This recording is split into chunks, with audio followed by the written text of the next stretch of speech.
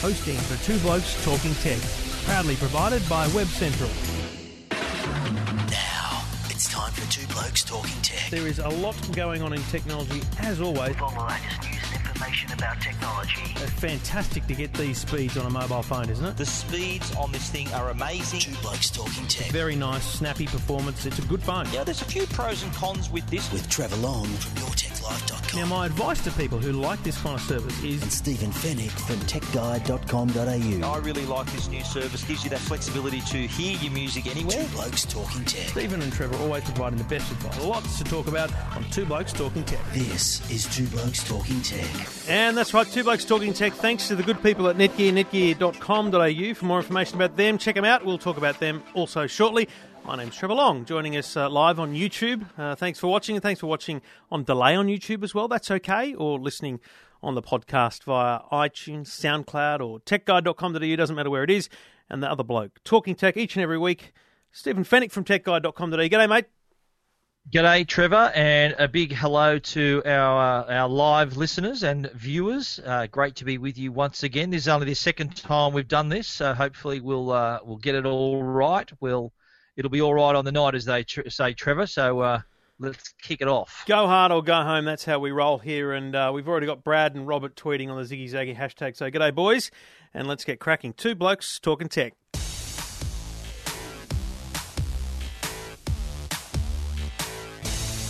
I have to say, I was very confused last night. Very confused. Sitting here... What else is new? True. But this was about technology. No, that's also true. Anyway, I'm sitting here and my TweetDeck screen with my Twitters is going nuts with something about Nokia. Now, Microsoft bought the Nokia devices division. Microsoft kind of was selling Nokia Lumia phones, and then a couple of months ago, it became clear that the Lumia would be the name and the Nokia brand would be dropped. And I've got to be honest, maybe I don't read between the lines, maybe I'm not getting into business details of the whole thing, but I thought Nokia was dead. I did radio interviews across the country talking about how Nokia was dead. And here it is last night, Nokia's announced a tablet. So what actually happened was Microsoft literally bought the devices division from a company called Nokia, who still exists, to do other stuff, as well as potentially licensing their brand to people making devices. How goddamn confusing is this? Yeah, it is a bit. Well, Microsoft, they paid $7.2 billion, you can recall, and they purchased the handset and services business. So I think what that says to me is it mainly the Lumia brand.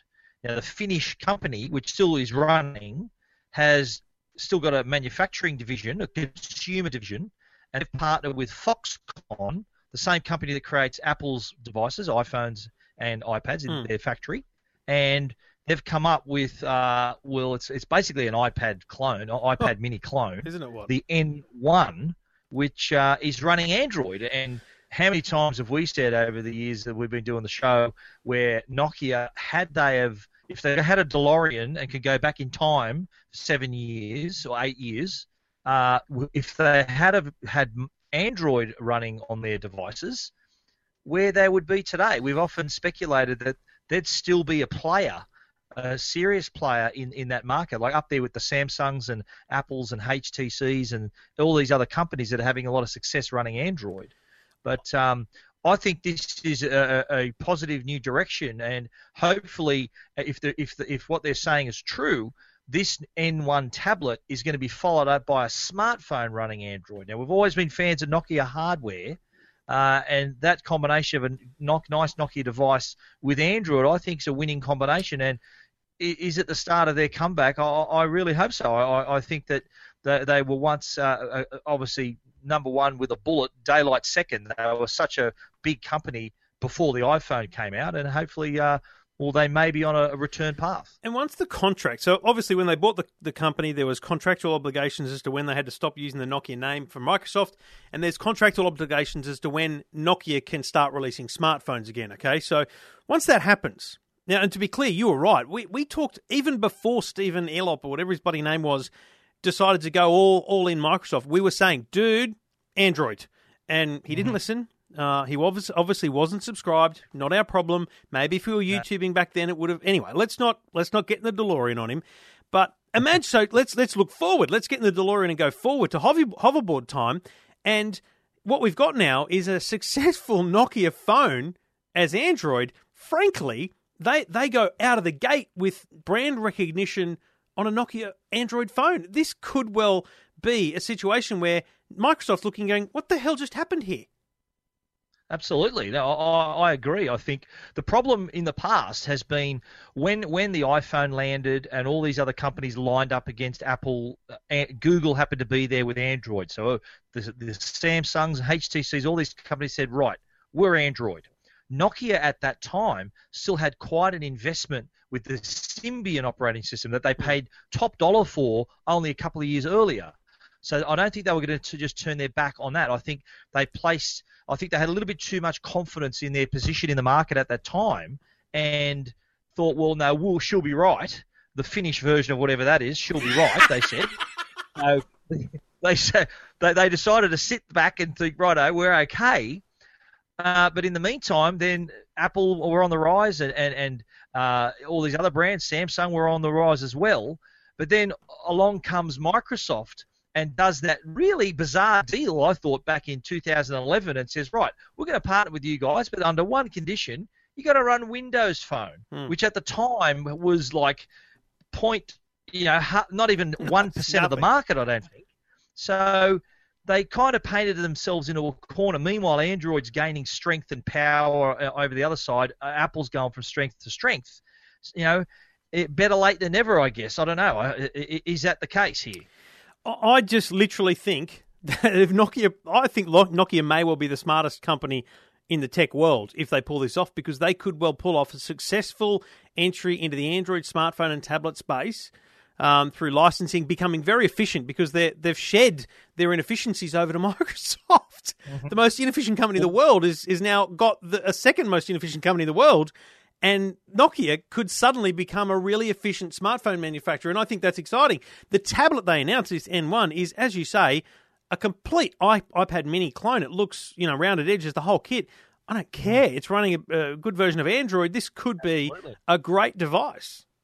Yeah, no, I totally agree, and I think that you got to remember there's talk that Microsoft are going to drop the Nokia name. I think the last Nokia device is here. The Lumia 830, which we got a couple of weeks ago, still says Nokia on the back of this thing, but it's probably not going to. The next device is just going to be called a Lumia, and there'll be Microsoft all over it. So and that's Nokia contractual. Kind of sort of exit stage right. That's in the contract when they bought the devices division. There was a date, and let's say that date was November the 15th. That's the date after which there can be no Nokia devices made by Microsoft, and that's the date that this whole thing opens up. It's stunning. Amazing turn of events in my book in terms of the brand Nokia, and I think that in 2 years we will be talking about a very different smartphone world where Nokia may well be a serious player, because at this point in time Microsoft are still struggling despite the fact that having a device company under their wing. I don't think they're making any inroads because the software is just not what's working for them. So it's amazing. If only they had have listened to us, I'm telling you. 3 years ago. 3 years ago. If only they had have listened to us then. But anyway. Mate, seriously, people started listening to us. They started dropping the price of Android tablets. People do listen. They just take too long. You're listening to Two Blokes Talking Tech. Two Blokes Talking Tech. You're listening to Two Blokes Talking Tech With Trevor Long and Stephen Fennick.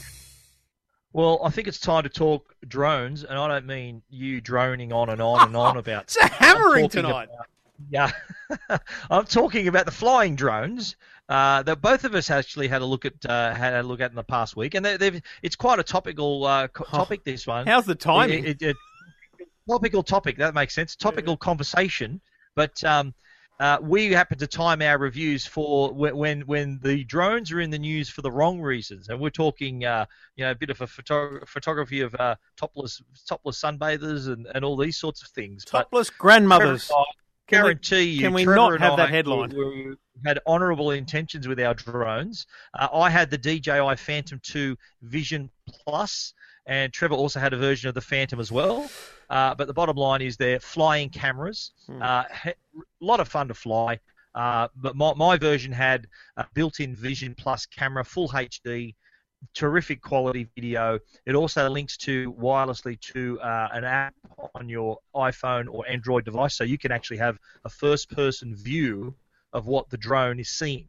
So I could stream that directly to my device, even set it to take a picture or shoot video. Could even adjust the camera from the app as well, and see all the information about speed and altitude and all those sorts of things. But wow, what the results? I put a video on my review, and Trevor's done the same. The results of what you can shoot, it literally takes your photography to new heights. Just incredible panning shots and movement shots that. A couple of years ago, you would have needed to hire a helicopter to achieve the same type of shot. So, my drone was supplied by Sphere, one of Australia's biggest drone retailers, sphere.net.au. They helped me set it up for me, gave me a couple of flying lessons, and I was on my way. But surprisingly easy to fly, don't you think, Trev? Yeah, absolutely. When I was talking about flying it, I was given the advice I'll spend a bit of time learning and flying and testing.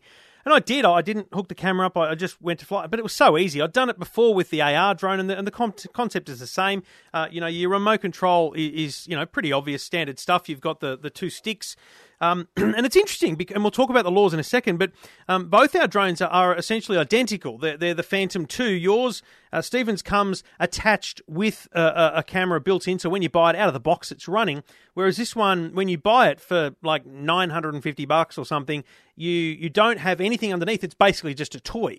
And then what you do is you buy what is called the gimbal here, which is this attachment on the bottom, and then I'm able to attach just my own standard GoPro. Now, I'm going to turn this on. It won't flicker, so don't worry, people, but you'll hear the beeps when it actually powers on, because I want to show the gimbal in its stabilization mode. So imagine it's just booting up now, but this thing flying in the air, and the whole point is this camera needs to stay steady. And so what happens is the drone flies. It could be moving in the wind, and see the camera stays just amazingly steady no matter what you do. Thus, the vision is just stunning. I'm blown away by it. It's incredible, yeah. Well, as you can see here, I've also got my drone, and this is the Vision Plus camera. As Trevor mentioned, this is included with this model. It is more expensive. This is about $1,700 worth, I think, mainly because of that camera, the 3-axis gimbal that you can see here. But this camera can link then to the app. It's got the remote control's also got an extender, a transmitter as well, so that you can get that live view. And the vision out of this, it's remarkable. I was so surprised and after you finish shooting, what you can do, the app actually streams the content. So you download the content from the drone. So straight into your smartphone, the videos and pictures that you've shot with the drone are wirelessly transmitted to your smartphone, which can be held onto the controller with a clip. So this is the Phantom 2 Vision Plus. It's about $1,745, I think. The price is on my review on Tech Guide. There are other models similar to Trevor's. If you want a BYO camera, if you've got a GoPro, if you want to do that yourself. Sphere have also created, I don't know if you can see on the bottom here, they've 3D printed a piece of plastic here so that it'll protect the camera in case you have a rough landing. So that's a 3D printed part that they sell with the kit as well. I had a spare battery, and they've supplied a hard case, so you can take care of all the parts. But I think it's one of those things where once you experience it, it's something you want to do again and again. And if you're into your photography, if you're a filmmaker, if you're interested in photography at all, this can literally take you in a totally new direction with the way you shoot things. So worth a try if you can afford it. They're not cheap, but you consider it. It's cheaper than an SLR. If you're going to buy a DSLR, that's right, which you're going to spend about $1,500, $2,000. It is about that price. So for a photographer, that sort of money is not expensive. That's right. And the thing is, affordable. Photographers are always looking for that next best thing. And so the example Stephen's got is the Vision 2. Mine, as I said, is the Phantom with the gimbal. And what I've got is then on top of my remote control, I've then got an FPV kit that allows me to see directly from the GoPro. And so it's a similar thing, but it's just all add-ons. So the total package is very similar price, but you've got to buy the GoPro separately. So that's where you get the difference, and you've got that GoPro for other means, and that's probably the benefit of it. But let's be clear about the rules and regulations. It was made very clear to me. I walked into a store and they handed over a leaflet. Oh, in fact, I've got it here. Here's one I prepared earlier. They handed me this leaflet, which you probably can't see on the YouTube stream because of the bright colour, but it's Flying with Control. And you turn it over and it has a very simple list of rules, and to the point where I've memorised them already, easy. And this conversation about this woman who was photographed by a real estate agent was easy to I had to repeat these rules on the radio a lot. It's very simple. You don't let it get out of sight. You stay away from boats, cars, and buildings, about 30 metres away. You can't fly over people's backyards. You can't fly over beaches, populated areas. You have to stay under 120 metres in metro areas. You can't fly within 5 kilometres of airports. The leaflet you're talking about, though, Trev, is from, we should point out, it's from CASA, the Civil Aviation Safety Authority. So these are rules. Obviously, the reason it was in the news in the first place because people were flouting these rules. That's right. It's always someone spoils the party. Although I think that real estate sign, unless you knew where you lived, and I don't think anyone would notice that woman in that photograph. No. She obviously noticed herself because it was her house that was next door to being sold. But anyway, the safety aspect of it though is important, and the guys from Sphere who came with my drone. They pointed these out and said, look, you really got to follow this. And I live not far from the airport, so I had to be very careful. When I was about to fly, a warning would come up that I'm within 5.5 kilometres of the airport, right. That I had to I was restricted to the height limits. And I think the GPS model, if you try to use it really close to the airport, it won't even lift off if it knows it's so close to the airport. So yeah. And just quickly to wrap up, the amazing thing about this is that it has such technology in it. So I was out at the Blacktown Drive-In today. We were filming some car stuff. Took it off, and you take a bit of time setting it up. It finds its GPS coordinates. You've got to configure the compass. And then I was flying it for so long. It has about a 20-minute battery that I'm just flying it, and then suddenly it just took off. It just went. And I was with Bowen, who does the car stuff with me at EFTM, and he went, what's going on here? I said, it's running low on battery. It's going back home, and home being where I took off from. So it just flew back and landed where we took off from, and, no dramas. It didn't fall out of the sky because it knew the battery was running low. It's amazing technology. Yeah, but that's a great feature. I remember one of the first times I used my drone, it got caught in a wind gust, and it sort of took it out of my control, and I flicked down on the top right-hand lever. That's the coming home, to activate the coming home feature, and it fought the wind a little bit, but it sort of went up to a height and then eventually just made its way back and landed at my feet. So that's remarkable with that GPS addition there. You can also set waypoints. If you want to fly it over a certain course, you can touch parts of the app and set that you can see a map of where you are, and you can actually set waypoints for the drone to fly that course and then return and land right where it took off from. So amazing, remarkable stuff. It is. It's awesome. It's a great hobby, and as long as some idiots don't ruin it for everyone else, it's a whole lot of fun. You're listening to Two Blokes Talking Tech.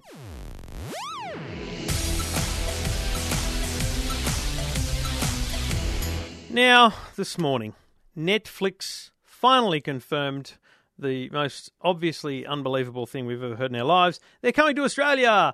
This has been speculated for some time now in all the news and all the rumours and everything that's been happening. Finally, they've announced it. Now, here's what I found most interesting. March 2015, Australia and New Zealand. And they talk about how it's coming and da-da-da. And then they talk about the shows that are coming. And frankly, they list a whole stack of basically Netflixy shows, nothing major. They don't even talk about a House of Cards because they've got to sever their deal with Foxtel before that can be confirmed. But essentially, there's no real incentive here in this. I read the press release and I don't go, oh, awesome. In fact, I had plenty of people on Twitter say to me, I'm going to stick with the US version. Because people here in Australia are currently, let's analyse this, they're using Netflix via a VPN and paying via a US credit card or whatever it might be because they want all that content. Just because there's 100,000 or 200,000 people using Netflix because they want the content does not mean they are suddenly going to use it just because it's available in Australia. The thing is, if it's not the same content, they won't bother with it. So I'm not convinced it's going to be a success in Australia because I'm not sure they're going to have the content that they make out. Yeah, I think though their hands are tied a little bit with what they can officially announce. You mentioned Foxtel, House of Cards, Orange is the New Black. These are the shows that really sort of set Netflix apart and are the shows that were the most downloaded shows here, the ones we were most eagerly awaiting. Foxtel happened to have the Australian rights. Now that Netflix is coming, March is an interesting date because it obviously gives them time to, I don't know, maybe work to the end of their agreement so that they want to show those programs on their own for their own customers rather than filling Foxtel's pockets. So I think it's a sensitive area here, and I'm hoping, though, my only hope is that while the service is great, and you're right, a lot of people connect to the American version of Netflix and with the VPNs, and they get all ways to get around it. My only hope is that they don't price themselves out of the market here. Yeah. In the US, it's $8.99 for an all-you-can-eat subscription for TV, movies, whatever you like. I hope that we get a competitive price here in Australia, because if it's expensive, people are just not going to bother. They're just going to steal it for nothing, get it some other way. They really need, if they want to nail this here in Australia and New Zealand, they've got to give us a fair go on the price. And look, the bottom line is Australia is well advanced in this space. America was not when Netflix launched. Netflix had the first mover advantage. Australia has catch-up services from all the TV stations. They have Quick Flicks, we have Presto. There's a lot of options here, so it's not the only option. So it's a very interesting one, and only time will tell. March 2015, March next year, Netflix will be in Australia. I'll have to wait and see exactly what the content turns out to be. You're listening to Two Blokes Talking Tech. Two Blokes Talking Tech. You're listening to Two Blokes Talking Tech. With Trevor Long and Stephen Fennick. And we do it all thanks to the good people at Netgear, netgear.com.au. Check out their website. Click on, if you're looking for home solutions, click on for home. And under their networking section, you'll find all of their amazing range of routers, modem routers, and a whole stack of other things. And, of course, we love to talk about the Nighthawk range. And I'm going to go back to the original Nighthawk, which is still a stunning product. This is a router that's built for you, if you, especially if you love gaming and streaming, and also mobile devices. It's got next generation gigabit. It's a Wi-Fi router with 1 gigahertz dual-core processor inside. It delivers extreme speed, so you get less lag, less buffering on your gaming. No matter where you Wi-Fi, the Nighthawk has you covered because it has beamforming, which actually sends the signal within your home to the devices that need it. So the Netgear Nighthawk, get ready for the extreme. It's the R7000, the Nighthawk router. Check it out at your local retailer or at netgear.com.au.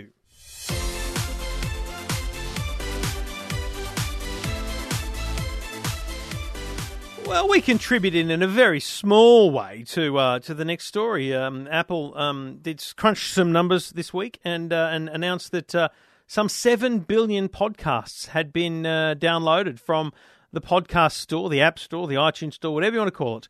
And that's a pretty big milestone over 10 years. Coming up to the 10th anniversary, I mean, 7 billion podcasts, I don't know, it may not be a huge amount, it may be a huge amount, but certainly it proves that it's not dying. It's going very well. In fact, there's some real success stories coming out in podcasting, and it's only going to grow as we have more devices in more places accessible for individuals.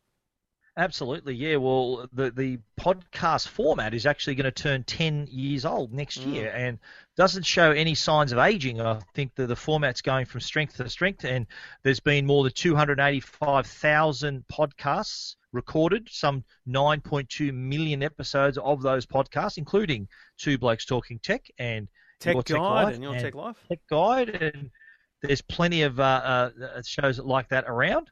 So it's we've contributed, as Trevor said, in our small way. But I think if you're obviously you're listening to this podcast, so you are aware of podcasts and how convenient they are, the diversity of subjects you can find. But I think the reaction I like when you hear people that have discovered your podcast or have just discovered podcasts in general, and they find this whole world has opened up to them.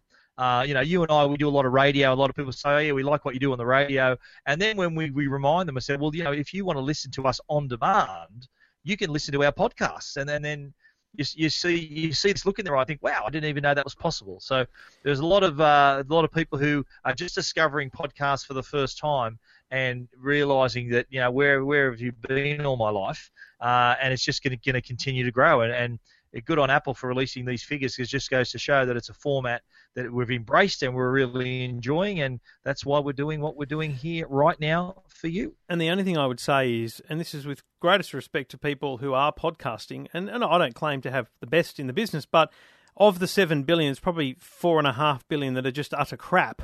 Because unfortunately it's very easy to podcast. And I think that's a challenge for podcasting as a genre, because if people discover bad quality or outdated content, because the problem is a podcast lives forever if you don't delete it. And a lot of people start podcasting and then stop, and then their podcast is found as a subscription, but it's all old episodes. So there's a lot of challenges around. I think, to be honest, I think Apple can do a lot more to enhance podcasting broadly, but it's a long way to go, and it's still very young, even though it's 10 years old. But great stuff and good stats. You can read the full stats and the full story at techguide.com.au. Two Blokes Talking Tech. You're listening to Two Blokes Talking Tech with Trevor Long and Stephen Fennick. Well, we've always been fans of Jawbone. They were sort of one of the first companies that really kicked off the activity tracker bracelet craze. They were not only one of the first, but also one of the best. They backed up a good product with a very good app as well, and they've been quite active in updating these year on year. And their latest version is this. This is the Jawbone Move, which is quite a smaller device where you can wear it on your wrist with a watch strap, or it also fits inside a clip. This is the clip right here that you can actually, for those watching on YouTube, you can see the clip that you can wear it on your clothing, on your belt, or anywhere that it'll just fit discreetly on your body. And what really impresses me, though, is despite the size, it's so small. I compared it to, I think it's about the same width of a dollar coin. Probably it's about the size of a stack of $4 coins. It still manages to fit in a 3-axis accelerometer, as well as Bluetooth connectivity, and there are LED displays on the front, so you can actually use this to tell the time. It can indicate the hour hand and minute hand on the front face with the LED light. So if you're looking for an activity tracker, this is only $69, so pretty good. You're getting all the features of the Jawbone Up 24 in a device this small and this cheap. And look how far they've come. So this is the original Up, great little device. You had to plug it into your phone. Then came the Up 24. Which Bluetooth connectivity to your phone, and now they've got this thing. And I got to say to you, I don't like it. It's cheap. $70 is fantastic, but I ain't wearing this in public. Sorry, mate, not happening. That looks like a bracelet. I mean, it took a while for my kids to get used to that. They gave me a red one.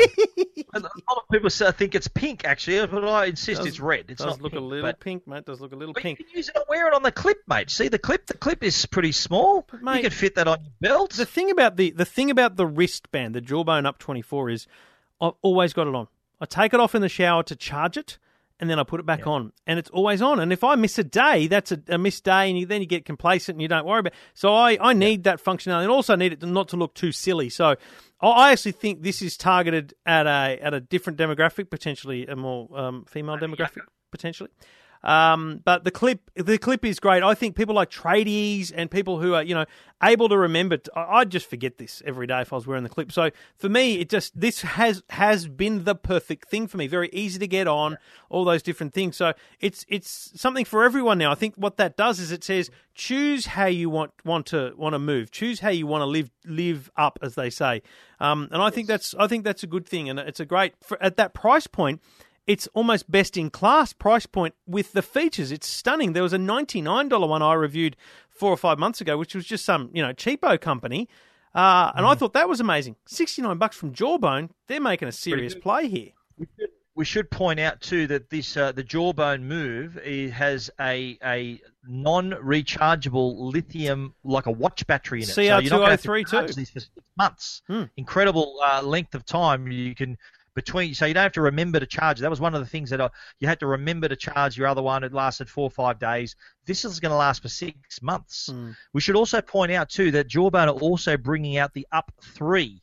How they've gone from 24 back to 3, I don't know. But The Up 3 is the next model. That's going to be full of sensors, heart rate sensor. It's going to be all the bells and whistles, but that's going to be back up bracelet format, so you'll be happy about that. Very much. And it's going to have all the sensors. It's going to be like about $230. So the Move is obviously going to be the new entry-level version, which I quite like. I reviewed it on Tech Guide today. But the Up 3 is what I'm really looking forward to seeing. That's going to have all your sensors. It'll tell you everything about yourself, even things you didn't even know about yourself. Very good. Something's beeping. I think it might be my light. It's going to turn off because the battery's dying. You never know. Anyway, you're listening to Two Blokes Talking Tech. You can read Stephen's review of the Jawbone Move at techguide.com.au.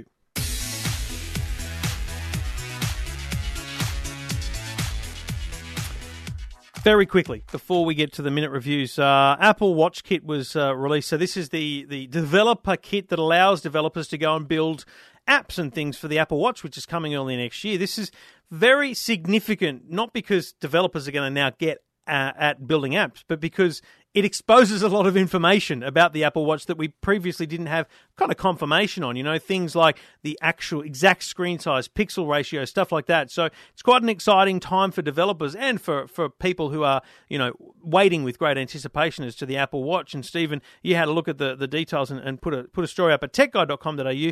But I do think it's a critical moment because this is the time we need big apps if this thing's going to be huge. Absolutely, yeah, and I think the lead-in time, like the rumours are, it's going to be around March next year. They're saying early 2015, but I'd say it'd be around around March. So they're giving developers quite a bit of lead time to get their apps right. Apple also revealed, though, that the developer kit will late next year, allow developers to create standalone apps for the iWatch. At the moment, the developers have to create an app for the iPhone that works as well on the iWatch. So next year, Apple's revealed that they will allow developers to create watch exclusive Apple Watch apps that just run on the watch itself. So, but they did reveal a few things. You're right. They did say that the different types of notifications you can get, whether it be an actionable notification, whether it's a glance, so there's just information you just look, turn your wrist to see. So it gives developers these types of information to build their app to optimize it for that smaller face and give it a whole new life on someone's wrist. So exciting times, and I think Apple, as usual, are going to be pretty strict with what gets through. They want the whole experience to be a good one, start to finish, and I think it's an exciting new direction for them. We can't wait to see this, the finished product. We've had a brief look at it when Trevor and I were at the iPhone launch a couple of months ago. But this is going to be, I think, a product that's going to just reinvent the whole smartwatch market in the same way that the iPhone really turned the smartphone market on its head all those years ago. That's right. And it's critical because we didn't really see this from other smartwatch makers. Google tried pretty hard to talk about Android Wear before it came out, so they tried pretty hard, but Samsung missed that boat for the last couple of years, so this is critical for Apple to get success early next year. We wait with bated breath for the Apple Watch, and you can read those details about Apple Watch Kit at techguide.com.au. Two Blokes Talking Tech. You're listening to Two Blokes Talking Tech with Trevor Long and Stephen Fennick. All right, as I take my moment to have a snack here at 10 o'clock on a Wednesday night, it's time for Stephen's Minute Reviews. And this week, you're going to kick it off with a camera.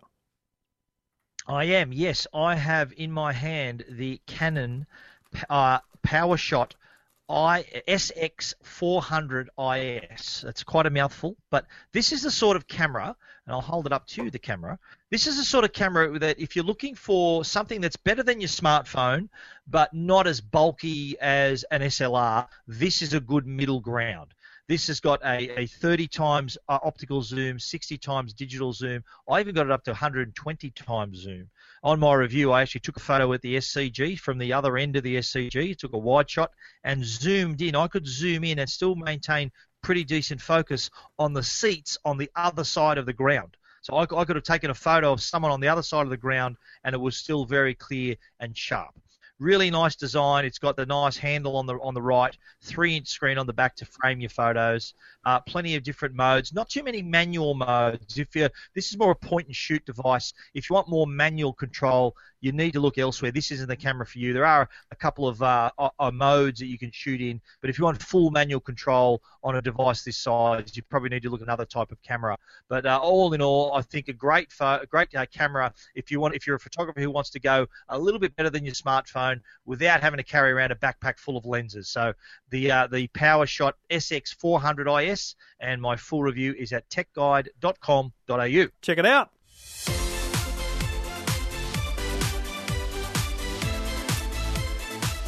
And a keyboard. So we go from a camera to a keyboard.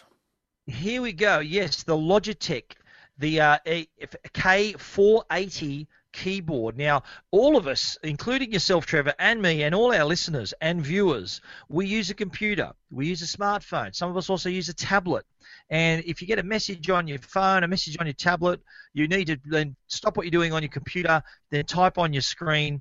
With this device, this allows you to sync up to 3 different devices to a single keyboard. This device here, and allows you to switch very easily between them. So whether they're a PC or a Mac, Android or iOS even works. You can have them all paired up to this one keyboard. So if you do need to type out a message on your phone, you can just flick the switch to the corresponding number that your phone is positioned in the Bluetooth map here, and then type out your message using this keyboard. It's got rounded keys. It's got a nice slot here along the top here to comfortably position your tablet or your phone. So it's a really handy device. Bluetooth controls as well for whether you've got a PC, Mac, iOS, Android.